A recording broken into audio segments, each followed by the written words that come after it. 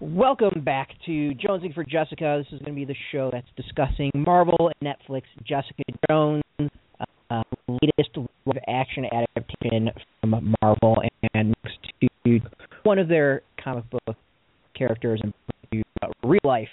We've discussed the first two episodes, and we're going episode by episode. So the third one is up, dubbed AKA. It's called Whiskey, and like every episode, we've got a cool guest joining us. But before I introduce her, I want to introduce my co-host, Alana. How you doing? And what do we have on tap for this one? I'm great. I've been really looking forward to having Amanda Marcotte joining us. We'll be doing her bio real quick. And just for folks who are new to the show, each episode we focus on one episode of the series. We do our darndest, and I believe we have been successful thus far, to avoid any spoilers of future episodes. But anything from episode 1, 2, or 3 is fair game here. And we want our podcast to be friendly to both comics readers and non-comics readers and everybody who's getting on board and enjoying this show. So, yes, there you have it. Very important. So as I said, we have a guest. We've had cool guests for every single one. We've got another brand new person who has never been on any of our shows before. Alana introduced Amanda Marcotte, who's a political writer for Salon. In the past, she's covered liberal politics and feminism for Slate, Rolling Stone, USA Today, and many other publications. We'll tweet her out, so I don't have to read her Twitter handle right now, but her interests include Game of Thrones, vinyl collecting, comic books, mostly Marvel. Though she points out she was Batgirl for Halloween, and obviously Jessica Jones, because she's here talking about it. Amanda, welcome to the show. Thanks for having me. So I guess we've asked all our guests just to kind of get a clue of where they're at with their knowledge of the character. Like, have you read any of the Jessica Jones comics or any comics with the character before seeing the show? Yeah, the main one being I've read the Alias books. I read it a couple of months ago before the show aired. Ah, so you're fresh. Yes, on the brain. I have my copy sitting right here. Gotcha. Yeah, I inadvertently made the decision that I wasn't going to reread them immediately prior to the show because I'm really busy covering new comics. But I have read them before, and Brett has read them, and I think Brett is also, like myself, did not do a reread of everything. But Brett has watched the entire series and has done little mini reviews on our website for each episode. So, yeah. But yeah. So I take it you're enjoying the show so far, Amanda. Yeah, I watched all of it kind of in one weekend binge, and I rewatched the episode that we're talking about tonight yesterday, so it was fresh on my brain. I love this show. I'm probably going to be more gushy than some of your other guests about it. Well, there's nothing wrong with that. Great. Yeah, we want to get a range of different opinions. So, what do you feel like are the main reasons that the show is so great? Well, I think for me, it's just incredibly effective in the same way that the book was. But they're both effective and in different ways, I would argue, but very, very effective, I think, at really diving deep on its subject matter, which is using the tropes of superhero comics and shows to explore an issue that gets explored or gets talked about a lot in mainstream media, but very rarely gets explored with any intelligence or depth. And that's, violence against women and abuse and sexual assault. And I find that they get it on this level that I've almost never really seen in a mainstream media product before. Mhm. Yeah. And it's definitely funny. Yes. When it wants to be as well. What do you feel like most media gets wrong when they're doing fictional narratives around issues like rape and consent and stuff like that? Well, one of the things I think this show gets that a lot of other places don't, I think there's a tendency in a lot of shows and movies to portray, because they acknowledge it's well intended, because they know about the prejudice against domestic violence and rape victims, there's a tendency to try to make them seem nicer than they maybe are. or more helpless or more perfect. There's a tendency to make them angelic victims or to make their suffering pure and unnuanced. And, you know, that has a way of sort of flattening out the experience. And I think while it's well-intended, it often makes it harder in the real world for victims because they aren't perfect little angels. And they often find it hard to get sympathy because they're not perfect little angels. Nobody's a good enough victim to be seen as pure. It's funny because, like, Luke Cage certainly says, everybody's a mix of both, and it sort of depends where you wake up in the morning. That was sort of his, I guess, take on the nuances of people. But, yeah, like, I definitely, it's great to see a great flawed hero in this show who's, a victim of stuff, but also a survivor and also a good person and also has problems. Like, she has many things about her. She's not one thing.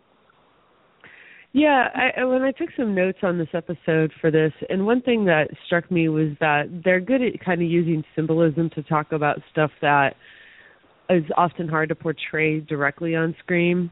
And one thing, for instance, is that domestic violence victims often become extremely unpleasant people when they're in the relationship. Like, because they feel weird shame and guilt, and also their head is being messed with on a daily basis. They are often kind of chaotic, mean to their friends. They do things that other people don't understand, and they push people away. And this often makes it even harder for them to get the help that they need. And I think that things like Hope Schlotman, like shooting her parents, like literally, is an interesting way to kind of portray that. Like, the very people that are trying to help you, sometimes the victim, without even wanting to, really will push them away. Wow, that's a really great point about that. I hadn't phrased it that way. That's excellent. One of my friends is a social worker, and all of her clients are women who are incarcerated. And she says that, like, basically every single woman she has ever worked with in her many years as a social worker in prison is a victim of abuse, like, period. Doesn't so surprise if you think me. about, like, yeah, exactly. I mean, especially since it's so common to be a victim of abuse, period, anyway. It doesn't surprise me then that people are going around criticizing, like, people who are victims because they, like, are full human beings who have good and bad things just like the rest of us do. So I just think, like, looking at how people's lives are reflected by the metaphors of this, like, I think, I don't know, it seems pretty on the nose for me here. But, I think in a good way. Yeah, exactly. Like, on the nose in a good way, not like in a trying too hard or too obvious sort of a way. I mean, I guess I could see somebody feeling like it's a bit over the head, but I really don't think, I'm sorry, like it's a bit hitting people over the head with some of the metaphors, but I don't think it is at all, because it's not, a lot of them are not ones that I've seen structured this way before, and certainly not with the kind of nuance that you see here. So let's maybe start by going through the episode chronologically, unless there's any other really big scenes that you want to bring up right now. And obviously feel free to reflect on anything as we go. But this episode, rather famously now, starts with what I believe to be the first, like, super-powered sex scene I've seen, at least in the TV show or movie. Yeah, I would also say the first Marvel interracial relationship for the live action haven't, isn't it? Oh, no shit, really? I'm trying to think, and I can't think of another. They don't have many relationships, though. I think the movies have only just started to even stick a toe into the soap operatic aspect of Marvel Comics. Yeah, that's a good point. Shipping doesn't count either.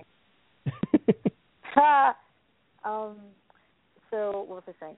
Yeah, but Brett, you watch more superhero movies than I do because you're willing to watch bad ones. Have there been any, like, other superpower fueled sex scenes in movies from any, like, I don't care if it's a DC, Marvel, or like some property I had never heard of? Not that. Unless Shield, I don't watch Shield. No? Not that I can think of. I was going to jokingly say, not counting the superpowered superhero porn spoofs. I can't think of any. Oh yes, exactly. No, I'm not counting that. I'm talking about in a product that's intended for mass consumption. Yeah. Well, I guess porn is intended for mass consumption. Whatever. You know what I'm saying. I don't think they have sex scenes in any other Marvel product. Even Agents of S.H.I.E.L.D., it has intra superhero relationships, but I don't think it has sex scenes. No, I mean there's a lot of flirting. Daredevil. I thought there was, but there isn't. I don't think. I don't think so.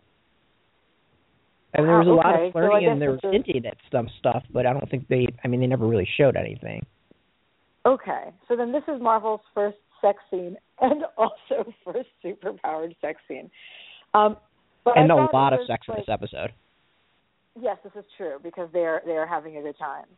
I mean, my first thoughts upon seeing it was like it was such a great moment to have the two people who are strong appreciating and celebrating that with each other, and they have a sort of fascination with each other because they've never had an experience with somebody else with powers before.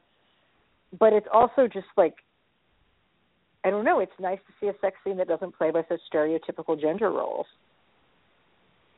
Well, I was saying there's some people because I want to hear both your opinions on this, and I'm going to kind of go with this.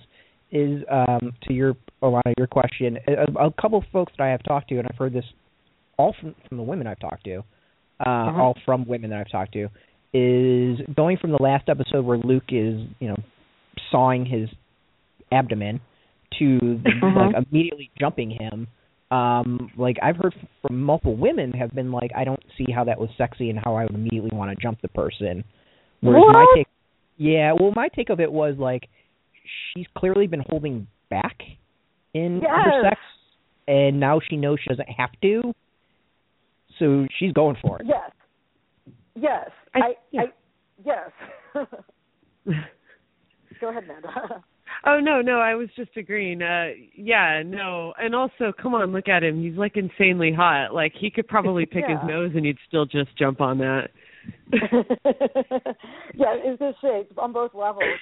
I mean, if you can imagine feeling like you have to police yourself because of your powers all the time and you can't ever really let go, like to actually be able to let go is like a huge moment, I'm amazed all they did was break the bed. Yeah, I thought the wall, I kind of, when they were gripping the wall, the molding around the wall, it was like that molding around the wall is going to shatter. It did not, which means that whoever built the headboard doesn't. Yeah, the headboard doesn't actually break, but the molding, when they're rubbing the molding, I'm like, I mean, this is a New York apartment. The walls are made out of tissue paper and glue. So I was surprised that the non-load-bearing wall didn't entirely collapse, because that would have been the case with even normal human sex in most apartments I've lived in. But nonetheless, it's a pre-war building. Exactly, it's a pre-war building. So I should tell you about the time we drilled a hole in the wall to put in shelves, and we found newspapers from the 1940s were shoved in the walls as insulation. Oh my gosh! Jumping died. Thanks, Williamsburg, Brooklyn. Thanks again. So anyway, but yeah, I thought that the sex scene was really fantastic. I mean, I had a moment of being like, they're just no one's stopping for a condom. Okay, well, keep going. But other than that, like, it was like great to see like this sort of immediate mutual attraction. I was really happy that the show let them use their powers, because that's actually like the narratively significant part of the sex piece. And I didn't even mention. Okay, so she like literally rips off his shirt, which is such a great inversion of like traditional superhero stereotypes that you would have had, or Tarzan, or any kind of like his hands against the wall, which is a nice flip. And he smiles really big. They're both pushing each other. He does. He absolutely does. And they're both pushing and testing each other the whole time very playfully. I also, and also he goes to rip off her shirt and she stops him, which I interpret as like, yeah, that is actually Jessica's only shirt. Yeah. I love the sex scene. I love the sex scene because one thing about sex scenes, they're often accused of being gratuitous, and they often are, and this was just the opposite of that. And people misuse that word a lot to mean like blatant or explicit or something. What it means is pointless to the plot or characterization or something, right? Or doesn't advance the story in any way. Whereas this was like a great non-gratuitous sex scene. You learn so much about these two people, their needs, their wants, their desires, not just for sex, but like generally from this scene. Mm-hmm. Yeah, exactly. And the subsequent parts of the scene. Yeah. And you have a lot of shirtless men happening and not a lot of this is not at the same level of explicitness as like Game of Thrones sex between people who hate each other, and it's usually rape. But it's still like, a certain amount of a certain amount of clove lacking, although not like I said, like not quite in the extreme. It's not really HBO-y. And it felt very, I know that the director of this episode was a man, but again, the female sensibility shot through this entire show really came through in this scene, and not just because you get a lot of like eyeball of man flesh, but also I think that there was a joyousness to it and so many sex scenes on TV are grim serious, as if you're working or something instead of playing, and you never get any sense off of them that they're doing anything but playing. Mhm. Yeah, everybody is having a good time. To me, this is also. You definitely get the feel. I would say this is Marvel taking the next step too. Like they put in a lot of eye candy for women in the movies. Like Hemsworth with his shirt off. There's something to that, and that's coming from someone who actually is in the know, has said they are doing that on purpose.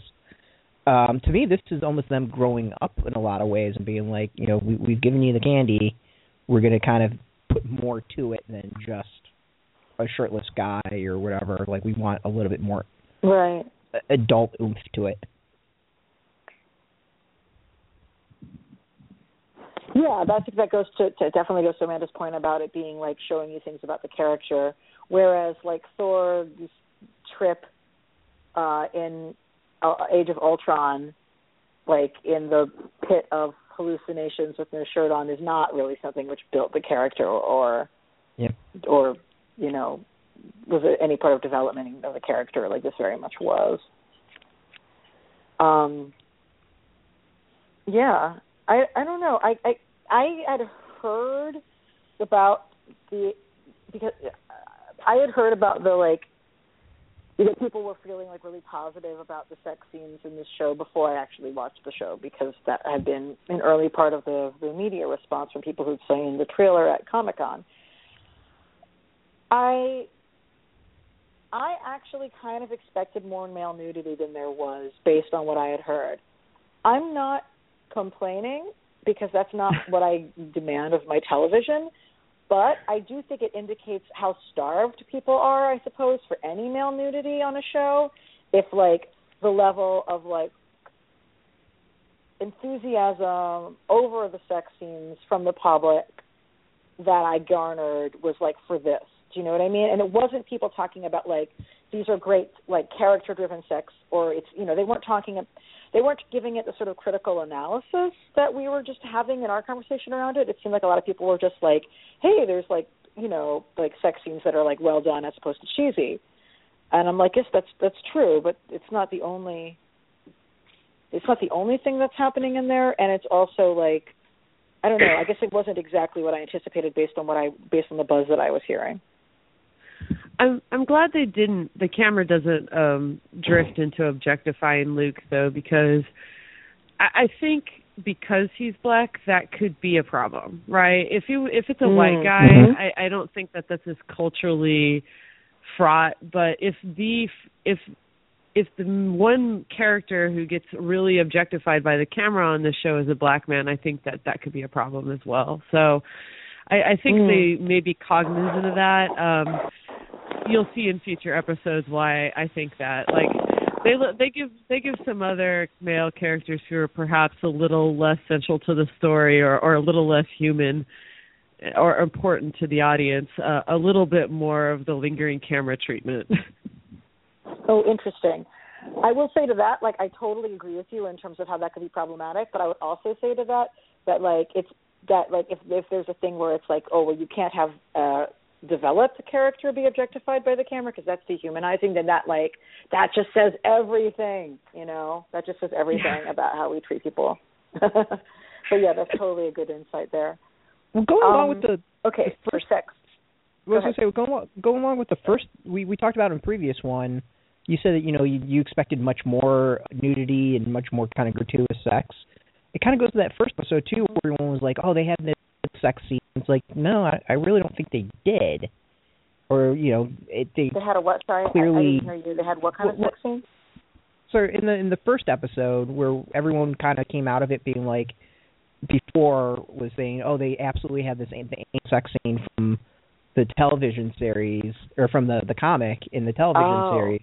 When it's like they didn't, where you were just talking about, like, you expected more. Yeah. You know, I expected, like, it's weird that aspect of the show has been so plated and so much hyperbole has come out of it is just bizarre to me. Yes. Yes. Yeah, like, I don't know. I think it goes to this weird, being, right? Like, the only example that people have. Yeah. Yeah. Yeah. Oh,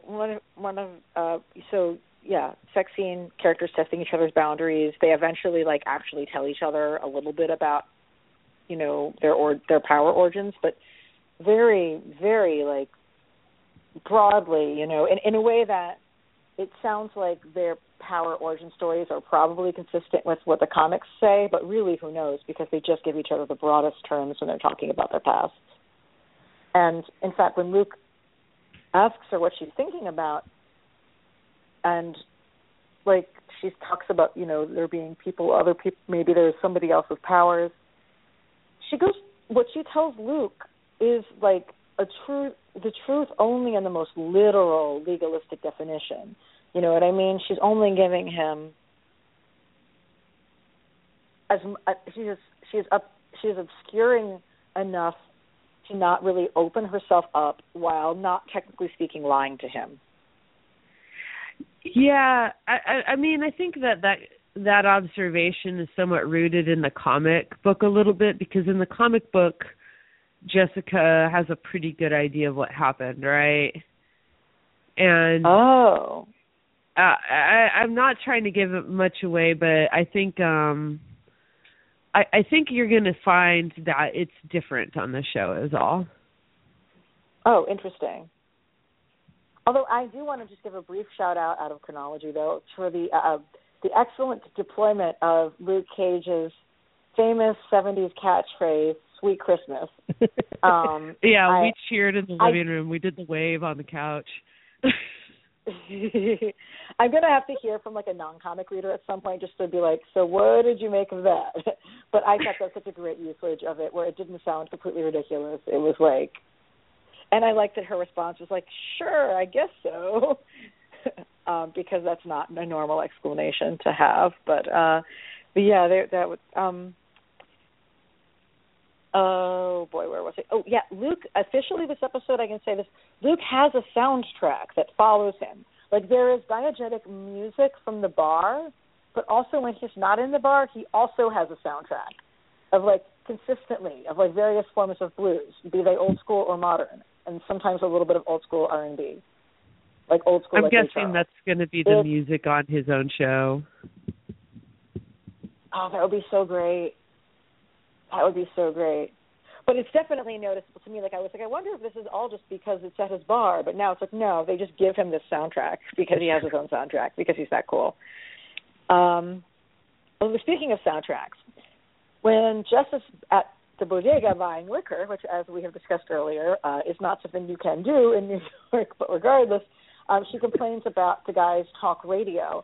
And it was interesting because I expected the offensive talk radio to be doing mutant bashing, because that's what I expect talk radio that's offensive to do in a superhero universe.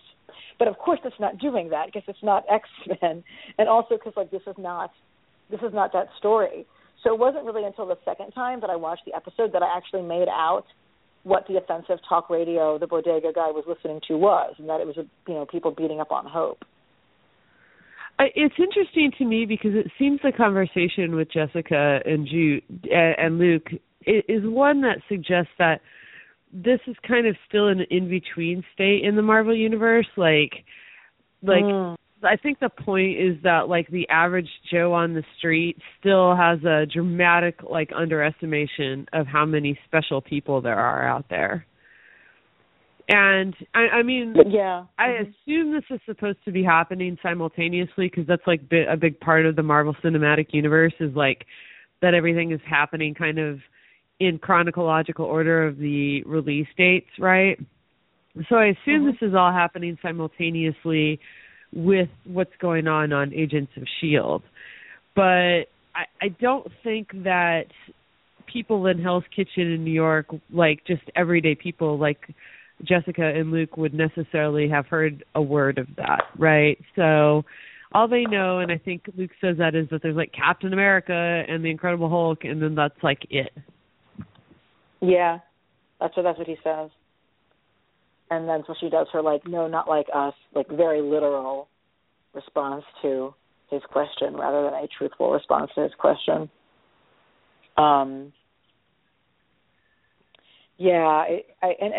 she talks about herself as being she's not hiding it, but she's not broadcasting it. I think he asks her are you out? I think those are the words he uses. Do you guys remember if he describes it as being out? Let's see if it's in the quotes. There's something along that. Yeah, out in the open or something like that. I think he. So. That's one of the few times I think that the show gave in to the directive to draw in themes from the larger universe, because they seem very, and I've seen interviews with the showrunner where she seems very resistant to being part of the larger universe, right? But that's clearly, that conversation definitely echoes what's coming in Civil War. Right. It's also interesting in how disconnected it is from the larger Marvel universe. I think at this point in Daredevil, you've had references to Age of Ultron, what's happened. When they've made some I think at this point the biggest reference was, they called the Hulk the big guy and his friends or something like that. And that's it. They really have separated this universe from or at least this series from the rest of what's going on at this point. Well, which is interesting because in the comics that's very much not the case, but that, and partially because the comics were about establishing a new superhero in the Marvel universe. And I also, probably because they wanted to sell comics, and having her deal with Captain America in the early issues of the series was, helpful for that. But definitely is different from there. Having Captain Marvel be replaced with Trish is interesting to me as well. And I know why they had to do that. But a tiny piece of me will always just think of her as Captain Marvel. Oh, I know. I have a thought that I can't share yet because of our spoiler thing, but that I will eventually share, and then everybody will say, hopefully, yes. But we'll get back to that. Speaking of people being out or not, so, Hogarth is, when Jess goes to Hogarth and is look, this girl's getting crucified in the media, Hogarth is trying to get Jess to come out as having been a victim. And, we always hear, from people who have been sexually assaulted that they're pressured to speak publicly about what's happened to them, even in situations where they don't want to or they don't feel comfortable doing so. And then people get angry at them when they don't. So to me, that sort of harkens back to people being feeling like they're forced to speak about their experiences. I really liked that moment too, and I think because of what you said, but I also think that's why this show speaks to me, because they understand the subtleties, the nuances, and the gray areas around this, because Hogarth is also right in a way, right? And this is, and I feel sometimes the politics of this, especially as they get discussed on Twitter and stuff, get a little black and white, right? Where people who pressure victims to speak out are the bad guys, and the victims who refuse to speak out are the good guys. And we're trying to put this into camps instead of trying to, like, get out of the good-bad dichotomy, right? You know, I'm not saying that victims should be pressured to speak out or that we shouldn't understand them, but we need to also understand that people who want them to aren't necessarily wrong. They just haven't thought the issue all the way through, or, you know, they're also trying to ask you to kind of suck it up for the greater good. And I think this show actually has a lot to say about the sort of struggle that not just victims have, but all people have, about taking care of yourself versus taking care of others, and when those things come into conflict. And, you know, I think, again, this is not meant to be taken in any way, shape, or form as endorsing, like, putting pressure on victims to speak out. But I think that there's also, it also shows that there's a sympathy there to the argument that if you can, you should, because it does help, right? Yeah. I mean, one of the points that I felt like came up twice in my notes was the whole argument that if you treat victims well, more victims will come forward. Absolutely. You know, like if you show, like two different characters basically say, like, if you show that people are listening to victims, then other people will say that this will come forward as well. And then the question is whether or not Jessa is a hypocrite or not for, you know, calling on other people to come forward while not coming forward herself. Yeah, in the sense that not being believed. I also like the conflict between Hogarth and Hope on this, because when she uses Trish to set kind of Hope up, like, Hope and Trish and all these people are mad at her, and they have every right to be, because she just basically punished Hope for trying to do the right thing, right, to speak out and fight for herself instead of take some deal or something, right? But, like, I also, Hogarth is a lawyer. She's actually trying to win this case, and that's what a lawyer does. They try to get two narratives out into the public to find out which one is playing better, right? And she, like the show says, and she makes Trish be the one who has to go with the risky one that could make her look like a crazy person, whereas Hogarth gets to be the one who the face of the, like, more normal argument, I guess.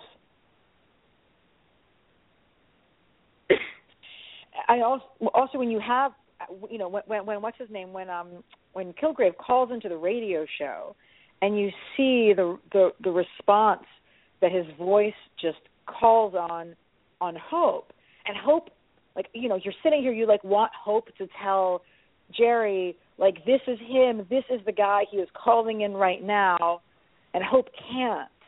And that was just, like, Hope can't actually even say, like, the voice of the man on the radio right now is the proof that this is the person. Like, she can't do it. And, you know, that, and Trish, when she goes after, when she's trying to get Kilgrave to call in, how does she antagonize him? She antagonizes him by challenging his manhood. I mean, that's, like, 100% her intent with how she words it. Yeah, I found that was all very interesting. I think what I liked the most rewatching that scene is Jessica's reaction to it. And then we get a lot of hints. Like, what's cool about this episode, and we see it in a number of ways, is, like, Jessica spent a lot of time with him. And, again, we have just such fascinating insight into what it's like to be a victim of these kinds of crimes, particularly, in this case, domestic violence, which is, like, the victim becomes extremely well-versed in what all the red buttons are, right? They learn how to walk on eggshells like nobody's business. They become manipulative themselves because they're trying to survive. And we see that a number of times. Like her ability to tell Officer Simpson, for instance, exactly what he needs to hear in order to sort of break a little bit out of the Kilgrave spell. Shows that she just knows how this game is played. She has played it a million times. You know, it's interesting. I wrote because there's a trope in comics and in science fiction of the unstoppable bad guy who can only be stopped by letting the bad guy believe that he has won. Like, that's definitely a gambit that I've seen used in multiple stories over the years. So when I saw her saying on the show, like, to the cop, "You killed her," I was like, oh, that's what she's doing. Well played. But I hadn't thought about it until you said it, Amanda, that's probably what she's done before. She's probably done that gambit many times. And that's what she does at the end when the cop jumps off the building. She's like, "Yep, you jumped off the building." Well, when he didn't, when she makes him think he jumped off the building, like, "Yep, you jumped off the building. You complied with your order now." So that's definitely where that stems from. But it definitely, to me, is also like, oh yeah, this is a sci-fi trope. This is how you kill the killbots. You know what I mean?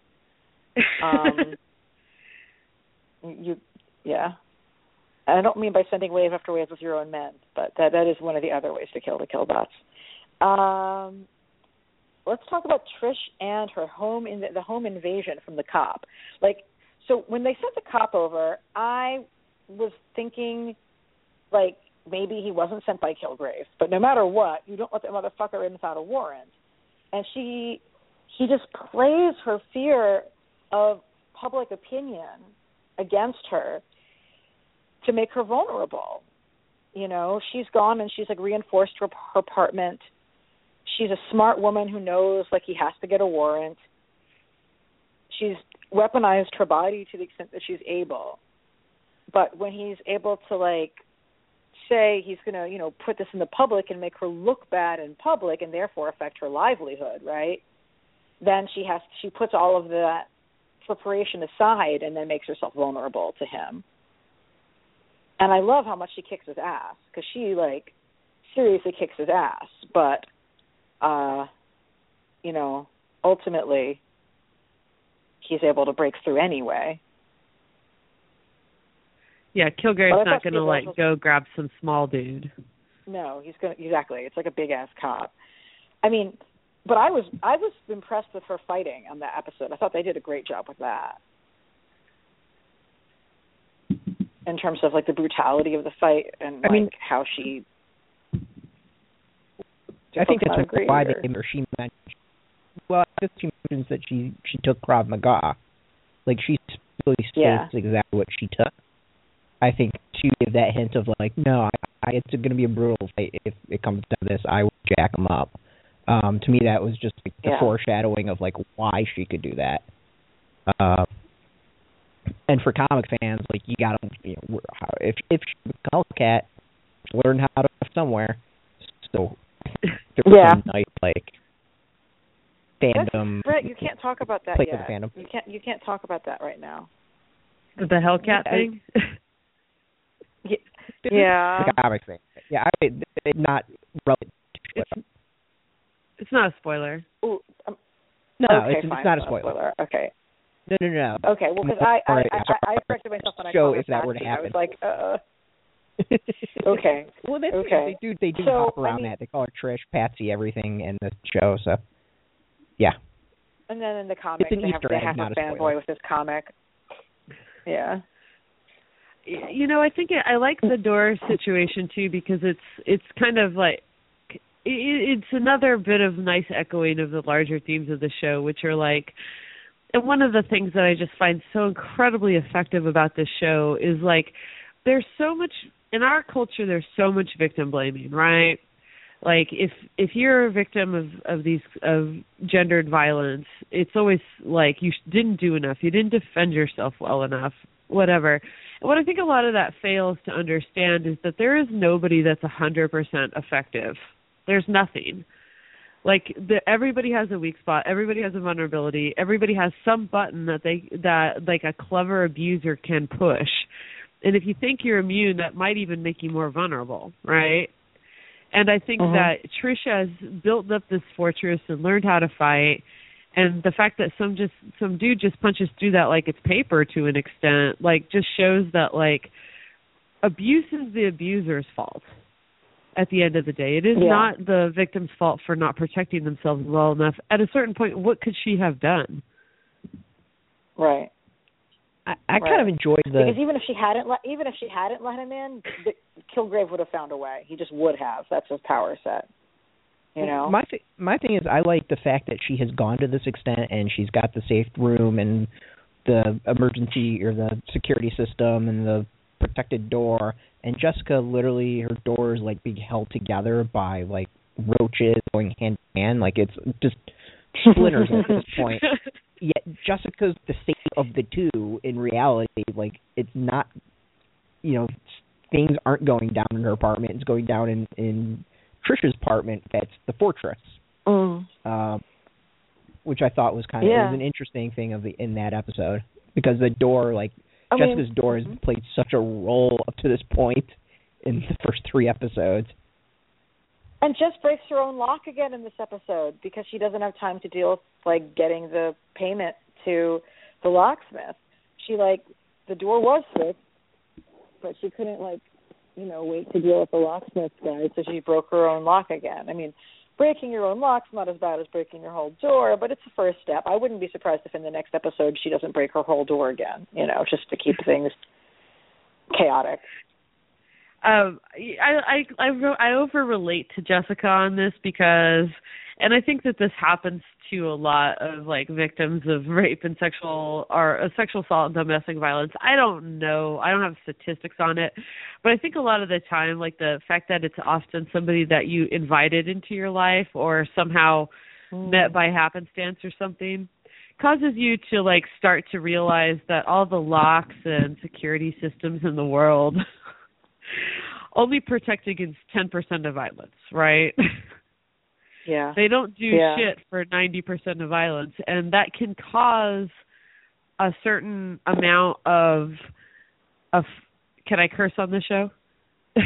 Please, yes. As much as you want. Yeah, that can in some cases cause a certain fuck it attitude. Like, that did all locked, what is that going to protect me against, you know?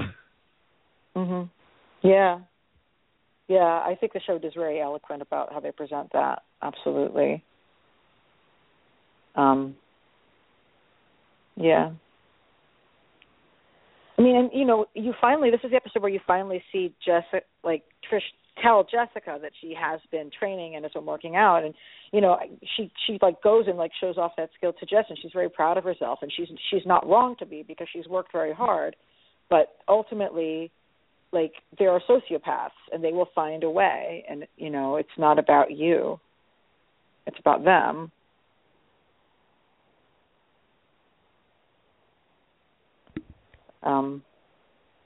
So that was my thought on that. Oh, gosh. Jess, sorry, go ahead. I was going to say the big thing, I think, also is we finally, I mean, it's far ahead. I don't know how much we're skipping through, but this is the first real episode that we've seen Kilgrave to, like, a larger extent.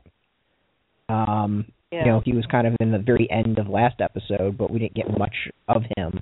Like, here we see him standing and how he's interacting and just being nonchalant over everything he's doing. Yeah, this is his life. It's always been this way for him, and or at least since, you know, he was a kid anyway, and that's pretty chilling. You know, I saw some people on Twitter make a really good point that, like, he's just such a good stand-in for the way that, like, manipulative, good-looking, charming people can sort of drift through life without ever getting any real challenge. Yeah, that's a great point. He's so blasé about telling the cop to go walk off the side of the building, like the other. Oh God, I mean, Jess went there just to try to do recon. You know, she looks down into that room and she says, "I see you," out loud, and she's very clearly there to do recon, to prepare for how she's going to go after him. She only gets herself involved, like, prematurely because she has to go save this cop's life, basically. At least that's how I read it. And then he runs her through a gauntlet of regular people and just has to go and give like 80 people concussions, basically. She's just a giving people concussions machine, which is essentially how superhero comics work anyway, with a great deal of concussions and therefore long-term brain damage upon victims of said concussions. But like, yeah, like Kilgrave just builds this gauntlet out of the family that he uses to delay her.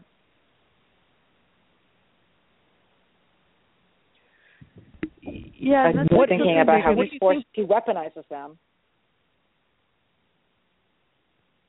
What do you think of her choice? He weaponizes them. Her choice to go after Kilgrave, or to go save the cop instead of going after Kilgrave. I mean, of course, you know. And also self-preservation. Like, we're under, like, it's extremely clear at this point that simply being in a room with Kilgrave is the end of yourself, right? At least for a while. And there's, like, being sucked into his orbit alone is dangerous, which, again, is just a fantastic metaphor for domestic violence. Like, like this I can lean on research. There is a significant amount of research that shows that, like, the number one way to get a victim out of her abuser's, power is to literally just put physical and communication distance between them. If there is a blackout of communication, if there is no talking, there is no seeing, if there is no communication for like 6 months to a year, often like she becomes herself again and she starts to really get independence again, and that loosens the hold he has over her, and often loosens his obsession over her as well. And like the sort of emotional reality of like she just needs to know that she knows that she just can't even be in a room with a guy, I think is fascinating. Yeah, that's very true. And actually thinking about what you said, Brett, about the question of who do you go after, it brings me back to the hospital scene where she's first scoping out the hospital to try to get the anesthesia, and she says to herself, like, how many people is she comfortable with having to give concussions to in order to get the medicine? You know, she asks, like, oh, well, how far along in her pregnancy is the pregnant woman? Does she count as one or two people? I was like, but, like, the whole question of, you know, because at least briefly, you know, Jess, like, recognizes that giving people concussions is really bad for them and doesn't want to have to give a ton of people concussions.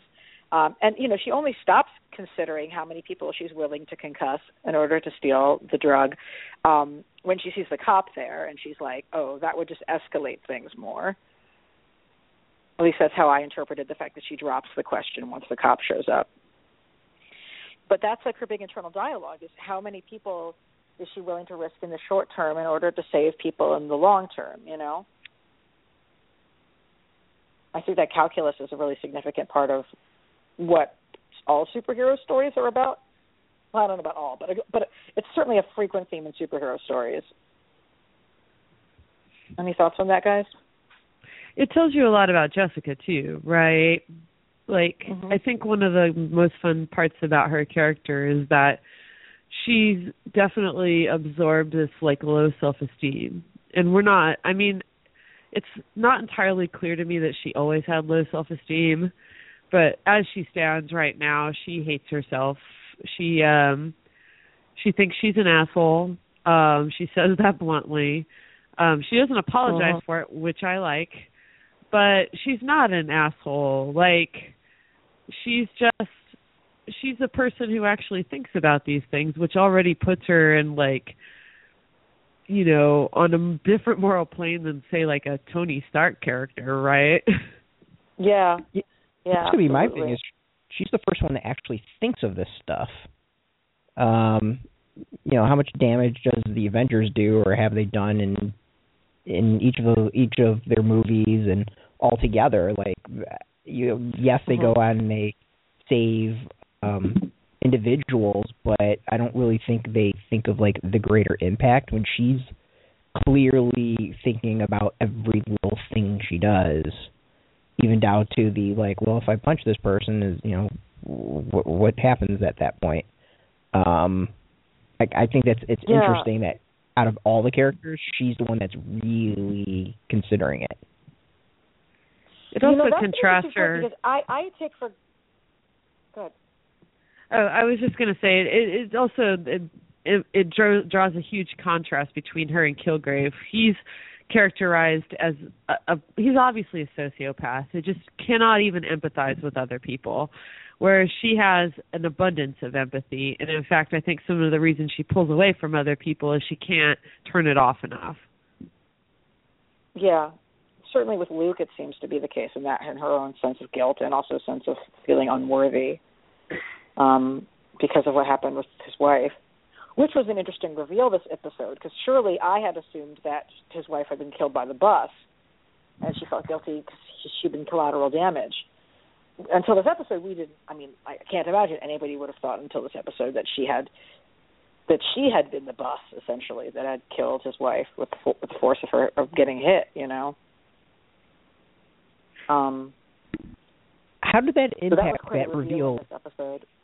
Yeah, how did that reveal change your thoughts about her watching him and sleeping with him? Or did it at all? It made the former more sympathetic and the latter, like, you understood why she hates herself, because it's a very, very bad thing to do, to sleep with him under the circumstances. It's a very, very bad thing to do. But watching him makes watching him interesting, because you realize that she just felt like some ownership over him. Not like owning him, but like he lost a wife and she feels responsible, so she was trying to take care of him in the only way that she knew how. And she didn't know that he was a superhero and he could take care of himself, so she just added this thing to her, like this unpaid work. Like, I have to follow this guy around and make sure that nobody hurts him for who knows how long she thought she had to do this. Totally. That's totally right.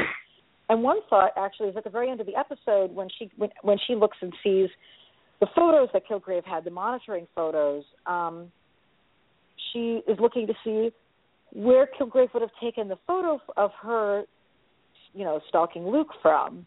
And are we supposed to take it as an open question that she might think that Kilgrave manipulated things so that she would meet Luke? Because I think that she might be thinking that. I don't know. It's sort of hard for me to read. No, it's just a straight up who's watching her. And how did he get those photos? I think it's that. She knows Kilgrave well enough, I think, to know that he wouldn't actually game it out that way. Because Kilgrave thinks he owns her, but he doesn't really know her well enough to know that she would like Luke.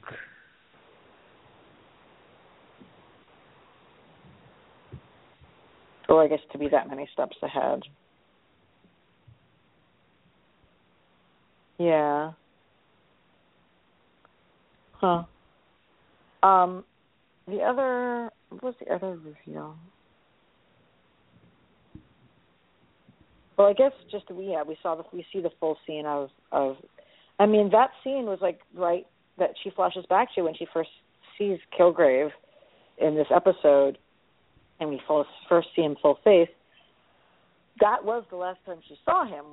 Was you know, when she kills Luke's wife and then has the bus get crashed into him, right?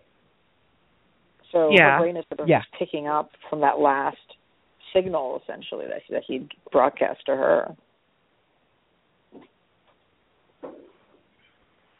And I thought that, like, how this show sort of showed you fragments of that prior to this scene, and then only does the reveal in this one. I thought that was pretty well done.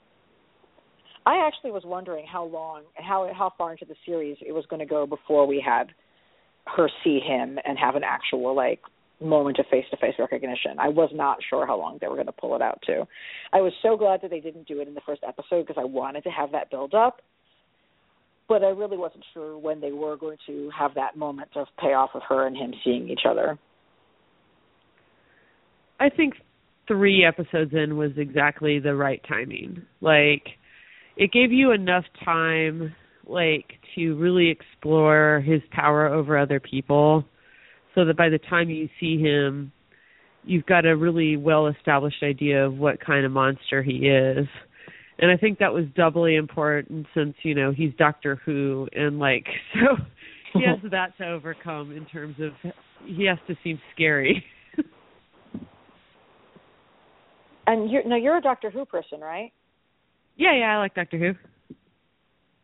So, do you have any thoughts about how this performance, as distinct from, is he holding his voice in a different way, or I don't really? Well, I know Brett, you're a big Doctor Who person too. I don't have any particular Whovian insight into this performance from him or into his work at all, really. If you guys have any thoughts you want to delve into. Well, his Doctor Who is really cute. He's fun, and Kilgrave is a little bit more buttoned up and proper, right? Mm. Do you watch Doctor Who? You watch Doctor Who, right? I do. No, I've only seen maybe 4. I've seen maybe 4 episodes of Doctor Who, or 4 or 5 episodes ever. Well, they have a few extremely subtle Doctor Who jokes throughout the show. Not in this episode. That's terrible. No, they're really subtle, and they're well played. They're extremely dark. Okay, good. So long as they're extremely dark, I would not be okay with cute Doctor Who jokes. No, they're actually just amazing because they're messed up in every which way. They're kind of hilarious that way. But I think that I've seen a couple people make a really good point that there's actually kind of an eerie thread between the two characters, which is Doctor Who, especially the version of Doctor Who that David Tennant played, which kind of became canon for Doctor Who there on out, is somebody who literally does walk into a room and tell people how it's going to be, and that's how it is, right? Hmm. And on Doctor Who, that's treated as fun. On this show, it's treated as psychotic, which sounds much more accurate.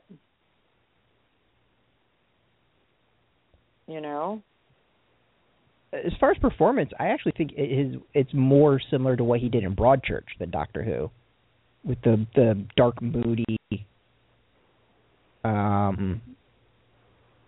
just the dark and moodiness about it. It's weird that he's gone from these three things is almost darker with each iteration, which makes me feel completely frightened as to what he does. Because Broadchurch was pretty morose and depressing, and here it's even, I think, more so of that character. So it's interesting. I think the performance has more in common with Broadchurch than with Doctor Who. Probably, but the characters, I think, have a couple alarming things in common. The other thing is that Kilgrave, like Doctor Who, sees himself as a loner, and yet he does occasionally pick young female companions at random off the street. So, yeah, it's a common outlook. Yeah, I would love to view this character as a dark take on what it would be to actually have Doctor Who in the real world, and that would be a very Bendis, actually kind of way to handle it as well, being the writer of the comic. How these powers would work in the real world, etc. Oh, I want to talk really briefly about how she treats her neighbor. What is his name? Miles? Malcolm, thank you. How she treats Malcolm. You remember Malcolm's the character in the comic too, right? I don't remember him. He's the nerdy white kid that fanboys her and camps out in her office and answers her phones against her will. So they changed the character a lot. I see. So, generally speaking, early in the episode, she certainly she treats him, considering he shows up in her apartment and eating her food while she's trying to sleep, she treats him very well. Until, she stands up for him when asshole, holier than thou bicyclist plows into him, she makes sure he gets back into his apartment safely. She treats him really well until she has the conversation with creepy neighbor who's obsessive with her, where the creepy neighbor is like, everyone's a little bit racist, and jumps to conclusions. And then next thing you know, with that statement? Oh, he's such that guy. That neighbor. But so then and right after that is when you see her taking advantage of Malcolm, because she is taking advantage of Malcolm when she brings him to the hospital to use him as a distraction. And she pushes him over an end table. And then the look on his face when she leaves, he looks at her with looking so sad and violated. It just broke my heart. Yeah, it's kind of interesting because a lot of the fun of watching this show is realizing that Jessica's really clever and she's always 2 steps ahead of everybody else, right? But that was her being clever in the worst way, right? She's like, that's a really good point. Everyone's racist, so I can use that. Yep. That's exactly how I read that. And I'm just glad that they gave him his moment to look at her looking sad and betrayed, which he was. It made me sad. And of course she got her drug, which she then used on Patsy. It is so dangerous to go around dosing people with heavy duty whatever that shit is that knocks you out. How does she even know she didn't kill her?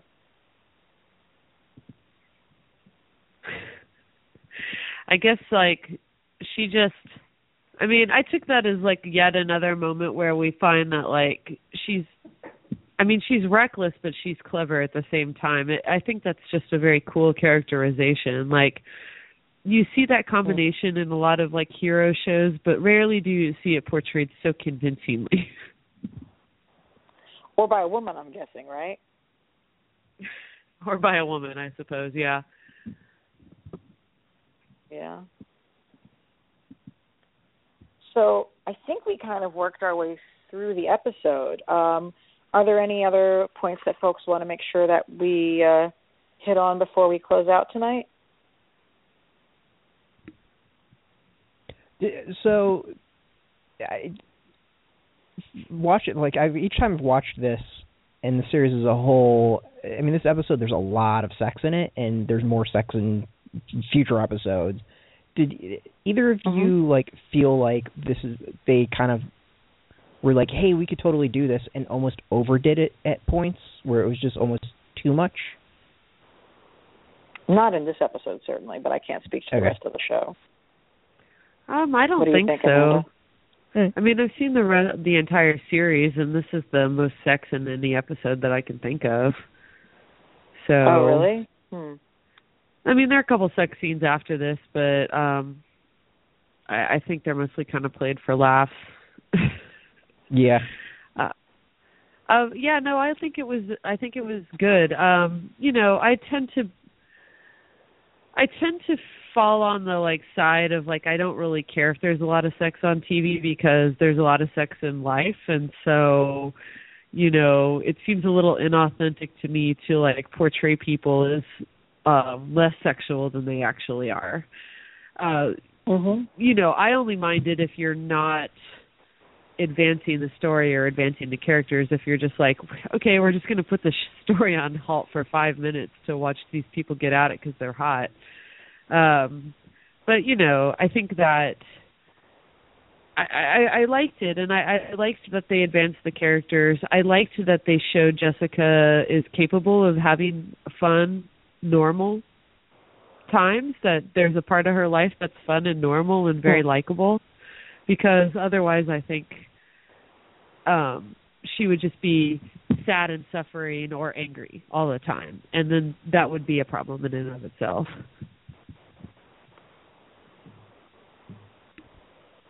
All right, fair enough. Cool. Yeah, that sounds good to me.